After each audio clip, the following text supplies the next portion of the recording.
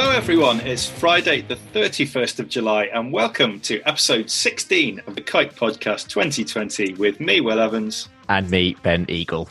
Back on episode 6 of the show, we talked about the Milk Your Moments campaign, Dairy's latest advertising venture, encouraging us to connect with people in our lives and celebrate the role of dairy in those moments of connection. Now, of course, here in Kite Podcast land, the Kite Podcast team do this every week, connecting and bonding over dairy. So what better example of the campaign in action, and where better to discuss its success? The essence of the campaign has clearly worked here, but how successful has it been in the world beyond Chris's fridge and, we gather, his extra special breakfast this morning? Today, we're going to reflect on that question. Why, perhaps, was it important to kickstart the campaign, and where does UK Dairy go from here in terms of marketing its message? We're also going to talk about the new obesity strategy, and with just over 150 days to go until the UK really is out of Europe, is the dairy industry going to be ready for whatever meets us in 2021? And to discuss all of this, we are joined by Judith Bryans, Chief Executive at Dairy UK, and Paul Vernon, the Chairman and also the boss of mozzarella maker Glanbia Cheese in the UK. Now, the one who keeps us all in order, Kite's very own Becky Lucci, is also on the show today. And as always, we're also joined by everyone's favourite dairy market analyst, Chris Walkland. Welcome, everybody. Chris, morning. Let's start with your weekly milk market update. Where are you, or what are you doing this week? Well, I'm having breakfast in my bedchamber this morning. And for once, during the making of these podcasts, we're doing them at a sensible time of the day. For the benefit of my listeners, some of these podcasts are recorded as early as 8 o'clock in the morning, and I don't know anyone who starts work in this industry that early. But today it's 11 o'clock and my breakfast time. And my butler's bought me this, a fabulous Domino's mozzarella pizza with added mozzarella. And delicious it is too. Here it is. Here it is. Can you see that? Lovely. Oh, looks nice. And I wanted to show Paul how great it looks, to show what brilliant career pathways there are in the dairy industry. Because your role at Glanbia, you just get to make the cheese for the pizza. If you expanded your horizons and aspirations and got a job at Domino's, you could get to make the whole pizza and maybe deliver it. And you'd get your own hat, a nice cap, a badge, and even a big magnet for the top of your car. And you don't get that from Judith. So let's start the report with mozzarella. When I picked this pizza up, everyone was amazed how volatile the mozzarella price could be. They were agog in the queue. At the moment, though, it's been remarkably stable across Europe. It's about 2,800 euros. But I've got brilliant news. Where I live in the Midlands, the price has surged by a 3 to 4 figure sum in the last week.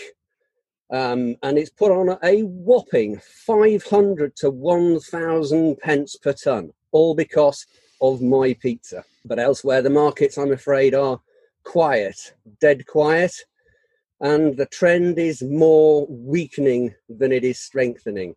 Although the butter prices in Europe haven't moved for 15 consecutive weeks, those prices are behind the times. And now they are starting to come off. And I hear they're 3,200 euros to 3,250, which puts UK valuations below 3,000 sterling. Cream is still in the 140s, but again, it's slightly down, slightly weakening on the back of a lack of demand. Skim milk prices, though, are holding at around 2.1 euros or 19.50 sterling. And mild cheddar prices, well, they're pretty good, they're stable, and I'm delighted to see another cheddar maker increase their price for September yesterday. And spot milk is in the high 29s to 30p still. But to end on another mixed note, the futures, well, they're not looking good either. New Zealand futures have fallen significantly across whole milk powder and skim milk powder, and they're way below the last GDT prices. So I'm not betting the Walkland family pile on increases at the GDT auction next Tuesday, I'm afraid. Futures in the UK, in the EU rather, well, they're not brilliant either. They've come off. They're at one of their lowest levels that they've been in a few weeks, having fallen again. But the reality is they've come down from ridiculously high prices, way above real market prices, and have come down to more realistic levels. So perhaps it's not as bad as it might look. I reckon the prices on the futures equate to a milk price less than 26 pence now. So I can't see many more Farmgate increases coming through at the moment with the current state of the weakening market. So there you are. That's me done. I'll enjoy my pizza. Ciao. Thanks for that, Chris. Judith, welcome to the show. Thanks for coming on. We're now going to talk about Milk Your Moments. Now, the campaign has generated tangible benefits in that over £100,000 has been raised for the mental health charity Mind. How successful do you think the Milk Your Moments campaign has been, and what have you learned from it? Thanks, Ben. And look, it's a real pleasure to be here, and thanks for the opportunity to tell everybody how successful the campaign has been so far. You know, I think it's a campaign that we should all be very proud of. I don't think at the start of lockdown any of us realised that in addition to all of the other things we would be doing, we would be raising over £1 million, working with a mental health charity. We'd be back on TV and we would be placing adverts all over the place, and we would have the reach that we had. But what we did have in our minds were several things that were all equally as important. The first thing is, it was a time of real uncertainty, and we knew that we had to try and increase the in-home consumption of dairy products. We knew that we wanted to do something for our consumers because we've always been there for them, and we wanted to know we were still there for them, and we always would be. We wanted to do something that was positive for the sector. It would have been very easy to let everything spiral into negativity, but actually we wanted to just do something that really brought everybody together. And this campaign has, and we've been delighted with the response that we've got from our members, non-members, members of the public, farmers, organisations that have come forward and put funding into this campaign, and not just put funding in, but really given us their time and helped us build it. But, you know, it's easy for me to say that, but what are the hard results? And so far we have had some brilliant results that I want to tell you about, but there'll be more to come a little bit later on. So, as you probably know, one of the big things that we did on this, obviously people were in lockdown, so a lot of this was social based. And on Facebook, for example, I can tell you that our average daily combined reach was over 27 million people. On Instagram, over 7 million people. On Instagram stories, almost 4 million people. And that's actually huge. I mean, it's a huge amount to have done in a very short period of time. And it has blown our targets out of the water that we had when we initially started. And of course, this week, which is the last week of the campaign, we've been working with BuzzFeed on their Tasty channel, promoting dairy-heavy recipes, and that will reach an additional 1.7 million people. So that on the social media side has been great. And then out of home, you know, we knew that people were queuing outside supermarkets. They were waiting in line to go in and buy product. And we've had we've had almost 3.5 million impressions of adverts close to retail stores. And we even targeted people on their phone when they were close to a retail outlet. We gave them suggestions, messages about dairy. And that has been brilliant because that's been in almost 9 million impressions that we've managed to get. We were obviously delighted to bring back TV ads after 2 decades. And I don't know, I would hope that people appreciate the fact that when you're trying to make a television advert and you can't go out and film, it's not really that easy, but we really used to the best effect that we could consumer-generated content, both from the past and for the present. So, you know, for the TV, our goal in 14 days of TV adverts was to reach 54% of the population. After 8 days, we had already reached 50.3% of the population.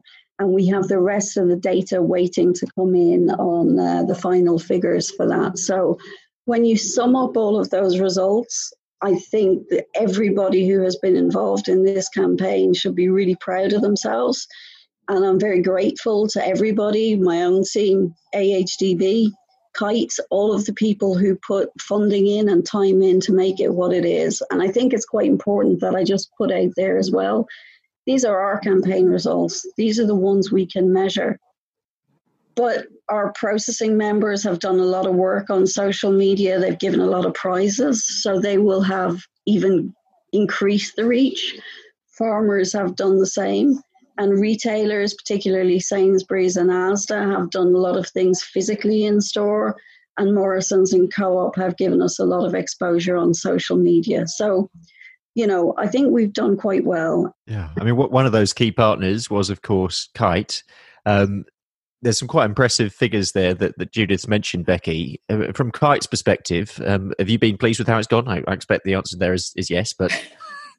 I don't think the answer can be anything other than yes. I mean, there's a couple of really standouts for me. I mean, over 50% of people, based on the numbers so far, have seen the TV advert. That's absolutely phenomenal. And I think the other really important one is the £100,000 to Mind, because I think, you know, that the whole essence of the campaign, connecting back to the consumer, you know, Mind, really important charity and very relevant to our industry, but incredibly relevant to the, you know, the whole wider community and our consumer ultimately. I think there's another couple of spin-offs in terms of, you know, as Judith said, and we had the discussion with Ash at the time about, you know, for me, bringing everybody together in the industry in such a short space of time, you know, that, you know, has got to be one of the key sort of wins, I think.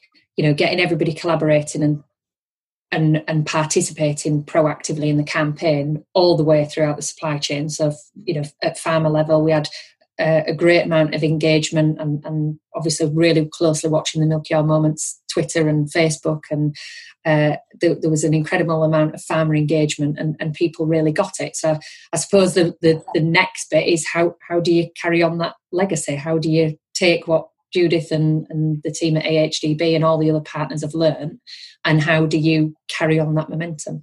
Absolutely. I'm going to target that question straight back to Judith, actually. I mean, is there a clear next step? Where do we go from here? There are some next steps. So before we get to the next steps, I have to embarrass Becky here and say that absolutely she has been fabulous in getting a lot of the farmer engagement and spreading the word out there for us. And previously, when we've done campaigns, we have as an industry been dragged into the arguing with the vegan space. And this time round, we gave some very positive messages to farmers about don't be dragged into letting them tell our story. Don't argue with them. Let's, you know, they what they're saying may be something that is winding you up, because sometimes it winds up us as well. But if we get dragged into responding to them, they just tell our story and we don't get to tell it ourselves.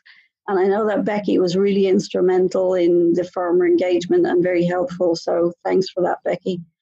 Ben, back to your question. So yes, obviously today's 31st of July, and from today we can no longer use the Mind logo.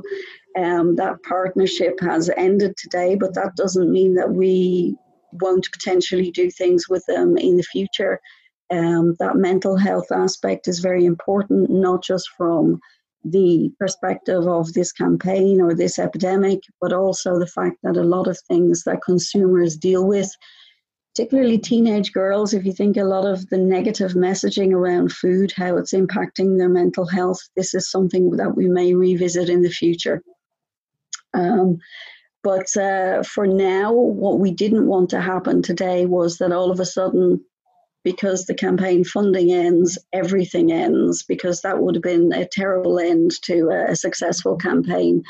So what we have done now is we have repatriated our assets, if you like, from the agencies that we have been working with, and ourselves in AHDB will keep a low level of activity on the campaign going at least until the end of September around social media, so that it doesn't just have a cliff edge end.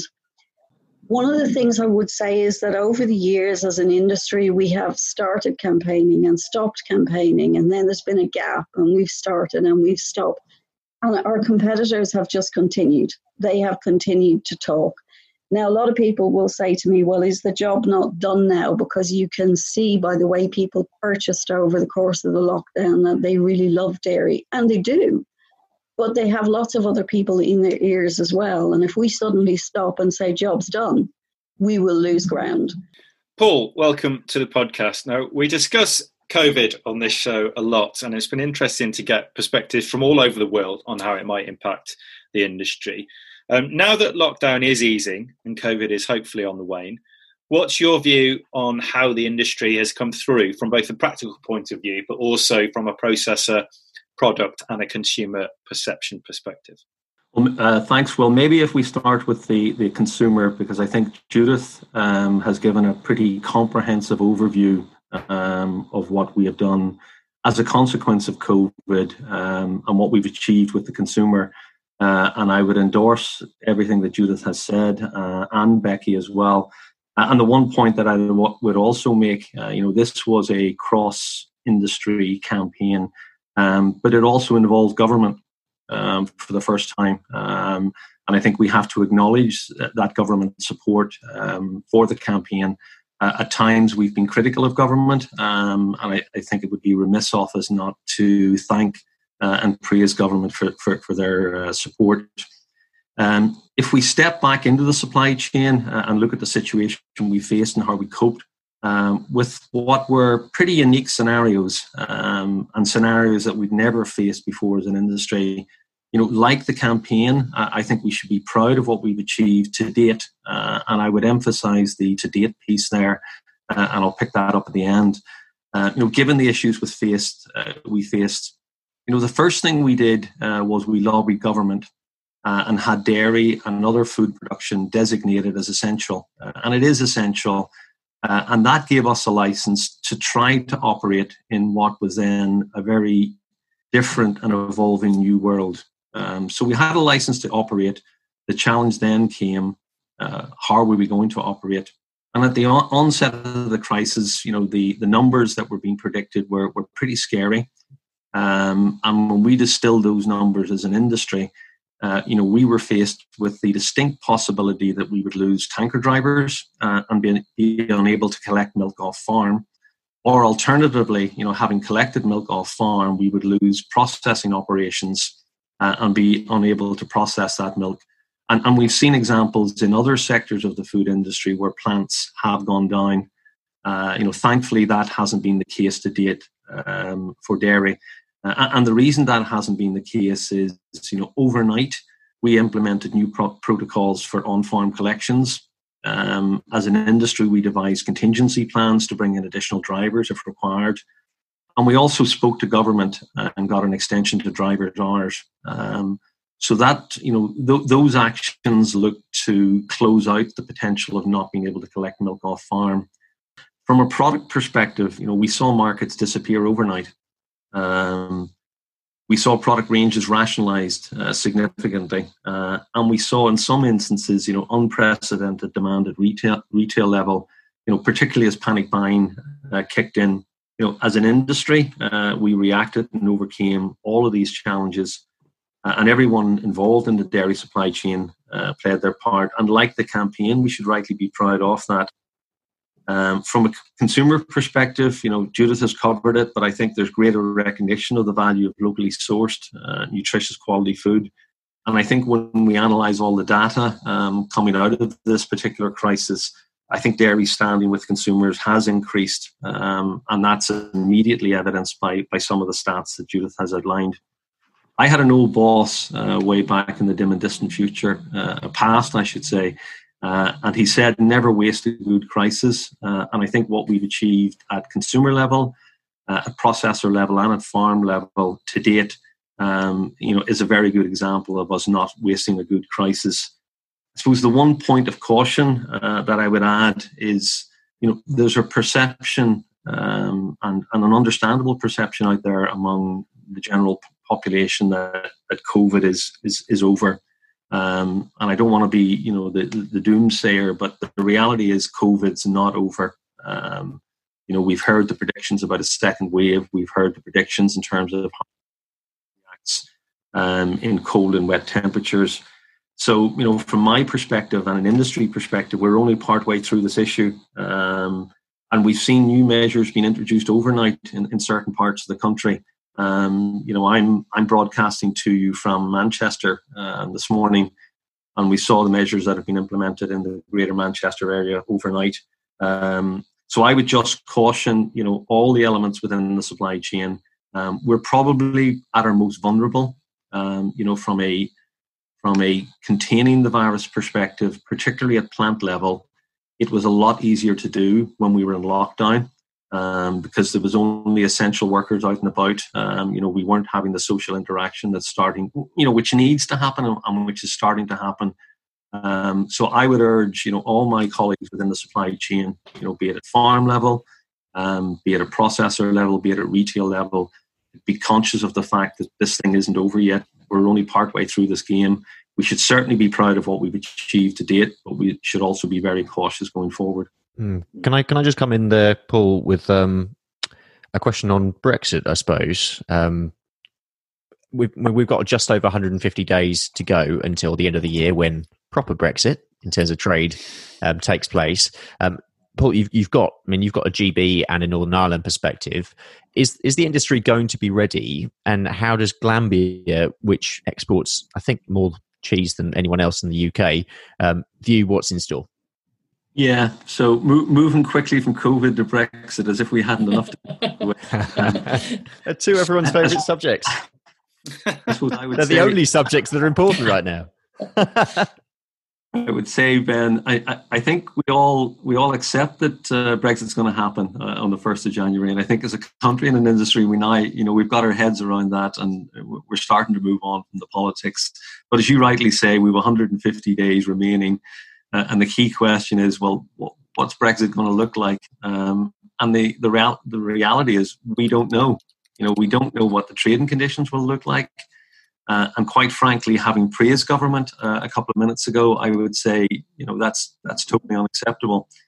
We don't know what scenario we're planning for. And if you listen to the recent media reports, it looks like we won't have clarity until October. And some commentators are even saying that it could go on longer than October. So what are we doing as an industry and as a company? Well, we have to plan for both a trade deal and a no trade deal scenario. We've no option at this stage. We do have clarity on what the tariff schedule looks like in a no-deal scenario. So that's probably progress from where we were at the last cliff edge. And if you look at that tariff schedule, assuming that it's in a no-deal scenario, that continues to be the government policy, that'll affect block exports from the UK because the European Union will reciprocate with WTO tariffs. So exports will stop and imports will stop as well because WTO tariffs do what it says on the tin. They stop trade. As a business, you've mentioned we have facilities in Northern Ireland.